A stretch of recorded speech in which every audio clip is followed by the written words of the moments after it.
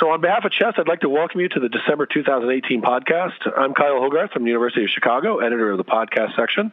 Thanks for joining us today. What's going to be another terrific conversation.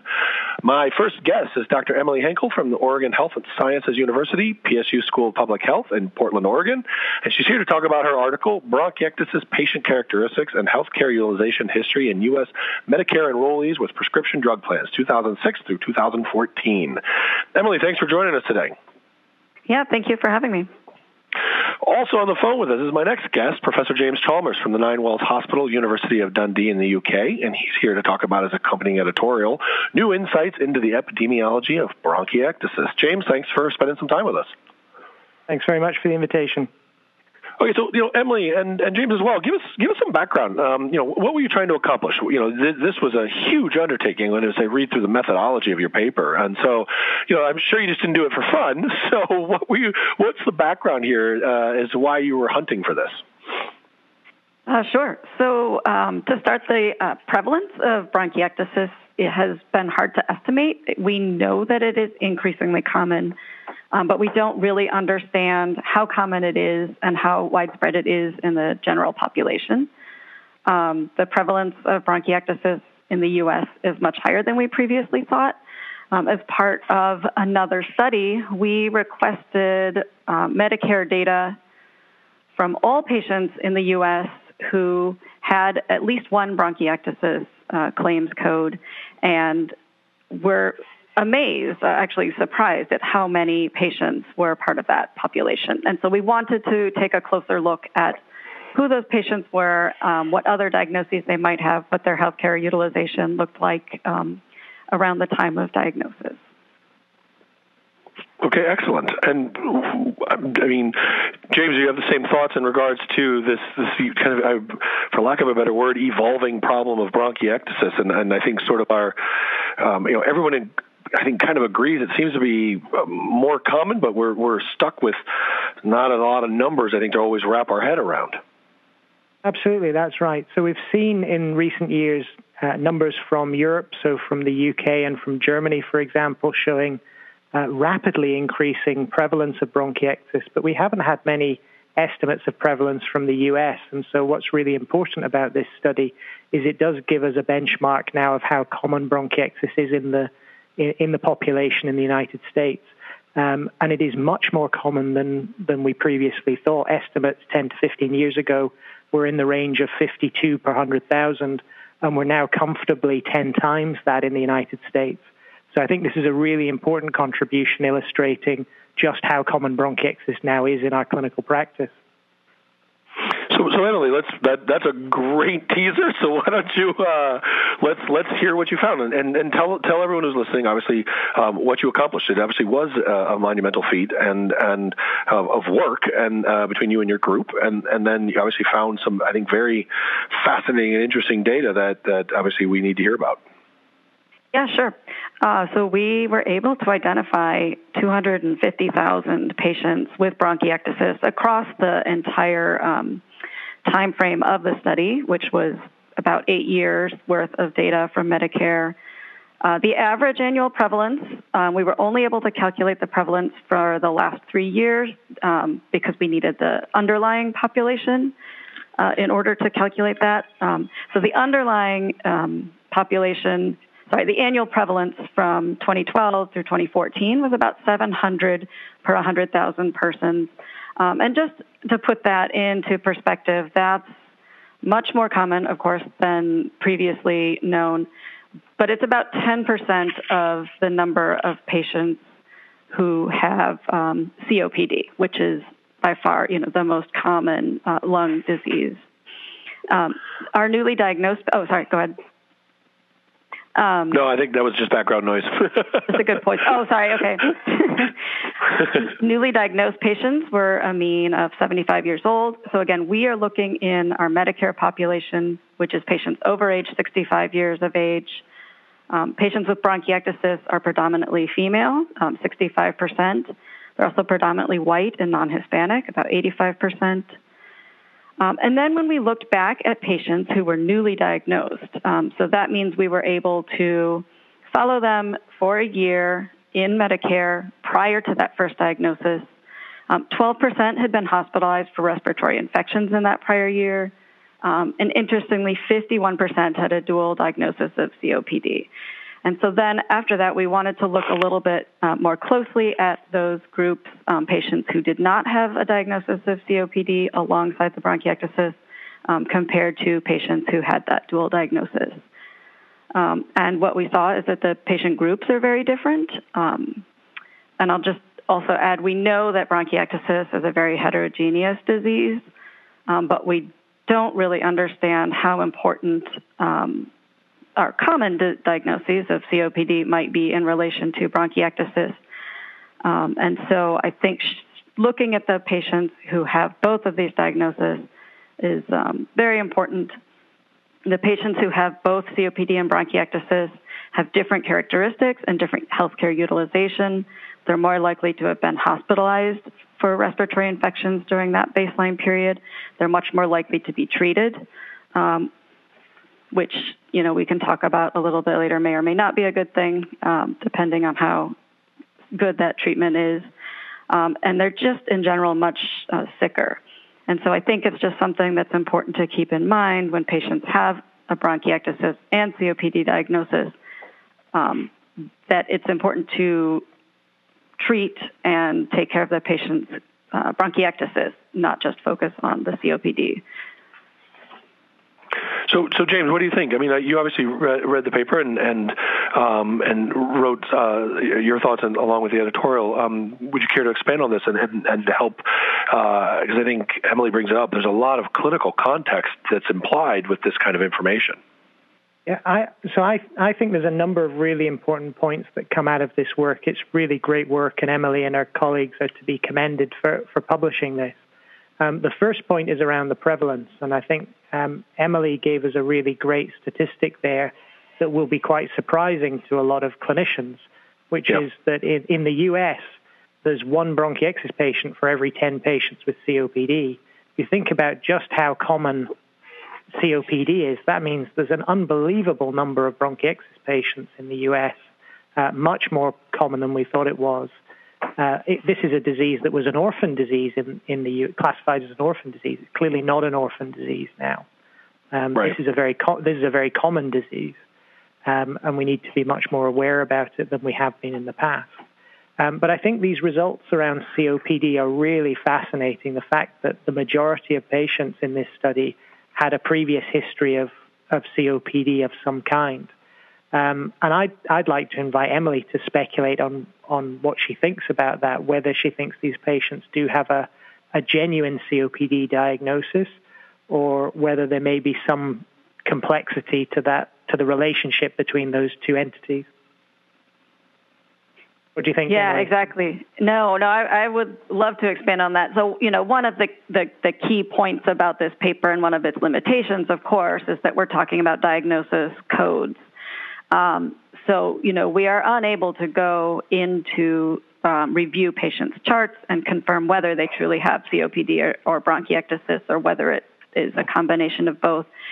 One of my thoughts just thinking about diagnosis is that certainly in the U.S., the COPD diagnostic code is used as a screening code. It may be used when patients need to have that CT scan. It's just because it's so common, would make sense to me that physicians might be using that code without it being associated with an actual diagnosis. But I would say, two things. One is we're able to look at smoking history. So about half of our patients that have that COPD and bronchiectasis diagnosis do have a smoking history that's recorded in the medical claims database.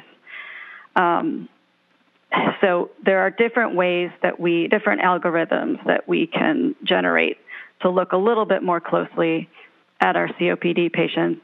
We can also look forward in time. So this paper is just a snapshot.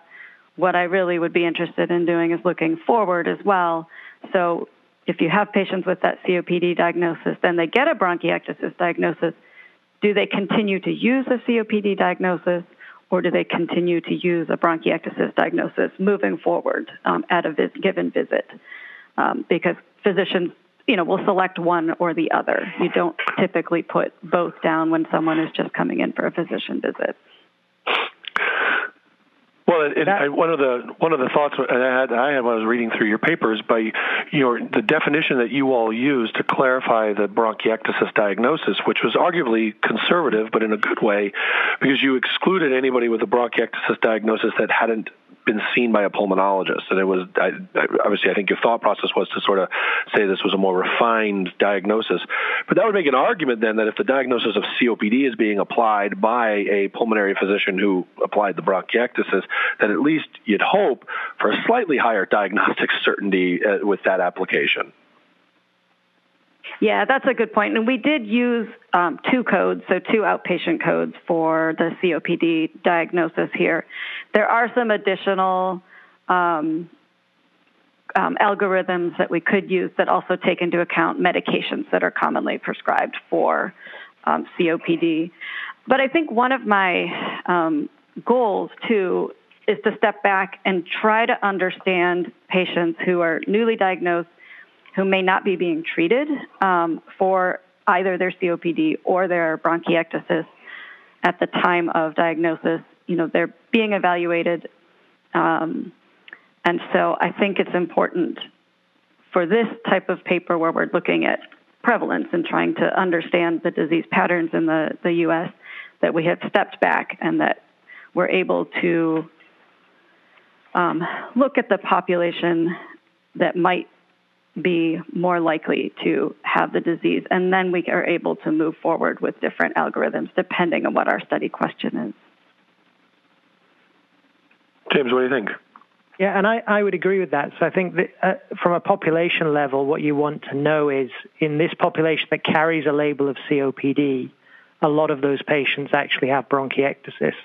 This type of study doesn't allow you to validate how accurate the diagnosis of COPD is, but that doesn't matter because that's not the research question. The research question is, in this population, how many of them carry this code? And it points us towards the reality of clinical practice, that I see so many patients coming to my bronchiectasis clinic who have previously been given a diagnosis of COPD, in some cases correctly, in some cases incorrectly. And so what it highlights is the importance of being aware that patient that the primary care physician may have labeled with COPD, particularly if they don't have a smoking history or they haven't responded appropriately to COPD therapy, the true diagnosis may be bronchiectasis. And this data is totally believable in view of what I see in clinical practice, that this code gets attached to many patients that present with respiratory symptoms at an older age. It's exactly what you would expect. Right, that the recent exacerbation that might have even landed them into the medical center was labeled as a COPD exacerbation because there was not a deeper evaluation for the actual diagnosis of the bronchiectasis, but now the label has been applied and usually carried forward. Yeah, because I think we as respiratory physicians are very aware of bronchiectasis, but the more general population sees a 65-year-old female being admitted to hospital with a chest infection. They maybe hear some wheeze, hear a history of chronic respiratory symptoms. I think their natural reaction would be to label that probable exacerbation of COPD until the investigations are done. And I think that's what we're seeing in the electronic medical records. And we see the same thing in UK electronic medical records. So Jenny Quint and colleagues published in the European Respiratory Journal a couple of years ago, about 60% of patients in the UK in their electronic medical records had an attached diagnosis of either asthma or COPD prior to the diagnosis of bronchiectasis. Yeah. The the prevalence of bronchiectasis. In the paper, you describe that non-CF bronchiectasis is high, but seems to be stable at least over that 3-year observed period. But the real question is, obviously, the prior estimates in the U.S. have been much lower.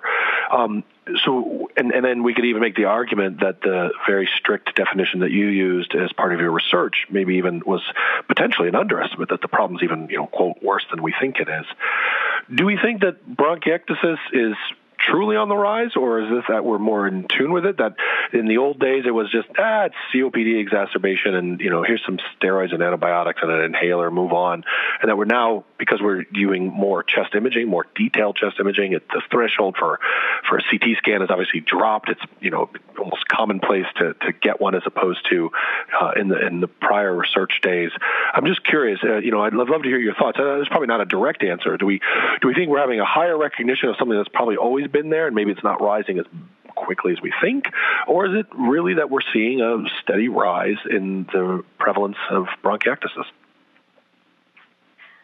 Well, that is a great question. My feeling is that it is a combination of detection, as you mentioned, the CT scan technology, and just the sheer quantity of CT scans that are ordered in the U.S., right.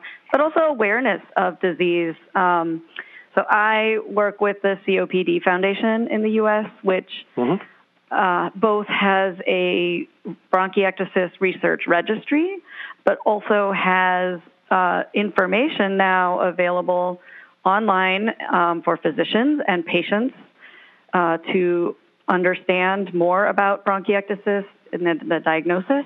So I don't know that patients necessarily are driving this, but certainly there is more awareness of bronchiectasis and the importance of its diagnosis as an entity, on its own.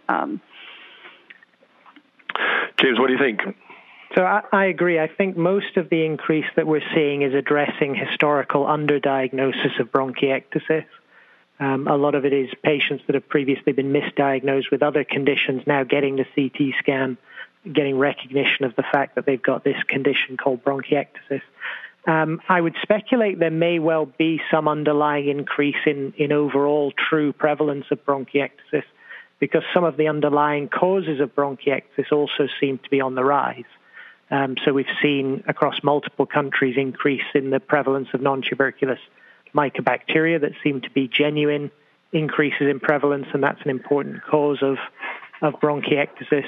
And as patients are less likely to die from diseases like cardiovascular disease and some malignancies, we're seeing increases also in the prevalence reported for things like connective tissue diseases in the elderly. And these are associated with bronchiectasis. So I think there's a combination of a rapid increase due to recognition of the disease and probably some underlying increase in the prevalence because of an increase in the prevalence of associated conditions. Well, and I don't know what the trends are even right now for COPD. I know it increased for a long time, but I think we're also right now at either at the peak or the number of patients with COPD has certainly increased over time with the smoking cessation in the last 20 years. That may actually decrease again, but for right now, there are still so many patients with COPD, and now that we know that bronchiectasis is associated with COPD, it also makes sense to see more diagnosis of bronchiectasis. I think it'd be curious to add to your data and to your findings registries associated with lung cancer screening. So by definition, they don't have to necessarily have obstructed lung disease, but they do have a significant smoking history, and they are obviously undergoing serial scans. Bronchiectasis is going to be something that should be commented upon, presence or not presence, obviously beyond the simple looking for nodules. But it would be a very similar target population, though some of it clearly under the age of the Medicare population.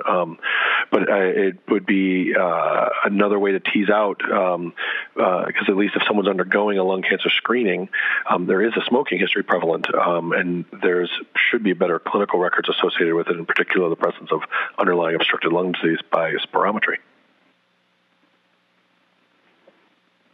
Right. Well, and one of the things that I'm very interested in is, we do a lot of work, and we have great registries in Europe and in the U.S. and Australia and all around the world for bronchiectasis patients. But you're going to get the more advanced patients typically. If they're getting to a research center and they're being enrolled in the study, most likely they're coming in with some recent history of exacerbation. And so I'm very interested, as you said, in identifying patients early on. When does the bronchiectasis develop, and how do you prevent patients from then having some of the sequelae, like exacerbations, or getting that first infection that leads to the next and the next? So it'd be really great to have a better understanding of when the disease develops in patients and when is a good time to intervene. So I agree, but I think I would sound a note of caution regarding the interpretation of what we're going to get from CT screening. We know that in the elderly population in particular, a raised bronchial arterial ratio, which is the measure that we use to diagnose radiological bronchiectasis, is really quite a common finding. It's about 20% of patients over the age of 65, smaller percentage of those under 65. But in most cases, those that are incidentally found on CT are completely asymptomatic patients. And we have no data to suggest that those patients will then go on and develop symptoms. So our method of currently diagnosing radiological bronchiectasis, which is the ratio of the bronchus to the adjacent artery, does pick up quite a lot of false positives. And so it's the same old story that when you start doing a lot of CT scans, there is the risk that you pick up a lot of abnormalities that are not necessarily clinically significant. So at the moment we only classify true bronchiectasis as a clinical entity when there's both radiological dilatation and also the symptoms that go with it. There is a concern that with CT being so sensitive, we may pick up some people that have a bit of radiological dilatation but may never develop symptoms, and we don't know what the clinical meaningfulness is of that radiological finding. No, that's an excellent point, James. One of the things I'm also struck by the importance of your data here, Emily, is research dollars and clinical resources follow the rates of diseases and the utilization of healthcare resources. And if a disease state in the U.S. has now which has been historically very underestimated and now has seen a large jump, and arguably even from a more conservative view, so it's potentially even a larger number. And as James said, not an orphan disease anymore. And there's a strong argument, obviously, for where the clinical concern needs to be, especially when it comes to both research dollars and then clinical dollars. But then in your paper, you do highlight the high use of services that the average patient, consumes here, especially when the diagnosis of COPD is also present. I don't know if you wanted to expand on that. No, I think that as we looked back over what was happening in the year prior to diagnosis, we were very surprised that the utilization is higher with these lung diseases than it is for the general Medicare population, looking both at prior hospitalizations as well as outpatient visits. And I'm not a health economist, but I do believe that, the hospitalizations we know are associated with high costs. And so, again, to me, identifying patients who are either have their bronchiectasis that's undiagnosed, it's important to catch that diagnosis, especially if they're already coming in with inpatient hospitalizations. And then what I was interested as well is taking this and then looking forward to see what's happening in that following year once they have that bronchiectasis diagnosis. Is that helping to decrease the number of hospitalizations? It might be increasing. We're not going to be able to say whether the diagnosis itself has that impact, but we do want to understand what happens after patients have that diagnosis. And I think this claims data is useful for that. Agree. James, what do you think? I mean, does it potentially help us to, when I'm thinking of bronchiectasis guidelines and need for better studies of interventions on the bronchiectasis side, being able to help define that there's a larger population here that we should see some resources geared towards this, and we could design some better studies to give us better evidence-based guidelines? I agree. I think this is a really important contribution from that standpoint, and I'll tell you why. It's because it's based around the whole of the population rather than very carefully selected severe populations, which is what we've had in the past.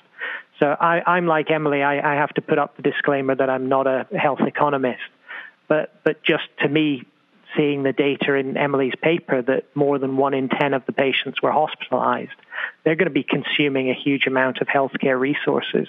And this isn't, as I mentioned, in a selected severe tertiary care population, which is where most of our bronchiectasis studies come from. This is in a general Medicare population, unselected. And so that suggests that the average patient with bronchiectasis is consuming a lot of healthcare resources. They're having important exacerbations that are costing the healthcare system money. And it argues for the need to prioritize research into better treatments, particularly that can prevent exacerbations, which is where the majority of the healthcare spend is and where an awful lot of the morbidity and mortality comes from. Well, and also just, not just talking, that's the, economic implications, but I think for patients too, I've spent a lot of time over the last few years working with patients and patient advisors on some of our bronchiectasis studies, and for them, it's not just the inpatient admission that is important. It's these acute respiratory infections. It's the constant, symptoms. It's the constant antibiotics. It's not wanting to be out in public and be with family members because they're afraid of these infections. So that's, again, where when I look at this population, the idea of finding ways to prevent those future infections, to me, seems like the most important thing for the bronchiectasis patient. Yeah, completely agree. And this paper really helps us towards understanding that. I think it was also nice to see that the data, there'd always been this, and I think, James, you talk about it in your editorial, this using the old estimates, this sort of, why are the numbers so different in North America compared to, or at least within the U.S., compared to Europe? And given the findings that Emily found, there's with the predominantly non-Hispanic Caucasian, there's some amount of a shared genetic heritage, and so that the prior discrepancies between the numbers, to see them become a little more harmonized here, I think is also makes the data that much stronger, because we can see there's, relatively speaking, some similarities here across the pond. So I was very much reassured by this paper in terms of it tracks with exactly what we've seen in UK data published, Spanish data published, even the characteristics of the patients, their healthcare utilization, all looks very similar to what we've seen in Europe. So I don't think there's anything special about US, European, Australian patients with bronchiectasis. I think what we're seeing is that our populations are really relatively similar. They all have a high burden of disease. The disease is common worldwide. It's not just concentrated in one particular healthcare system. And even I've commented in the editorial some of Emily's data around the prevalence of non-tuberculous mycobacteria seemed very similar to what's been reported in Europe and Australasia. So I think we're seeing a consistency, in fact, across multiple countries, that this is rising. The etiologies across our different countries are similar, with some differences in microbiology and others. But that helps us in planning things like randomized controlled trials, because we know that patients that we get in North America will look similar to patients that we see in Europe and in other parts of the world. So again, I think I find this very reassuring from a disease understanding standpoint. Agree. So, guys, we've been talking a while, and I want to be respectful of your time and our listeners' times. Final thoughts or things that we didn't talk about? When you both agreed to do a podcast, you probably mentally are like, well, maybe he'll ask me about this, and then I failed to do so. So, is there any other sort of things you wanted to discuss or key points you wanted to make? And otherwise, I'll take kind of your closing final thoughts. Emily. Just looking over some notes here real quick. I think we've covered most of what I have. No, I think I'm okay. Excellent. Okay for my closing thoughts. James, what do you think? So I'll just finish off by again praising Emily and her collaborators on a really important study, and that group has made a number of important contributions to understanding the epidemiology of bronchiectasis recently. So it's great that we're all now making progress in our understanding of this disease. So kudos to Emily and her collaborators and to CHEST for publishing the paper. Absolutely. Emily, did you come up with a final thought there? Or? No, I think my final thought is just, I hope that this paper helps to stimulate future research, and we certainly plan to use this data and look forward for these patients.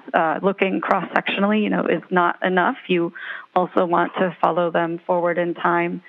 And we're very much looking forward to understanding bronchiectasis in the general population. Fantastic. Well, both of you, thanks so much. This was perfect. This was a wonderful discussion. And again, congratulations to you, Emily, and your colleagues for this fantastic work. Thank you so much for your time, Great. both of you. Thank you.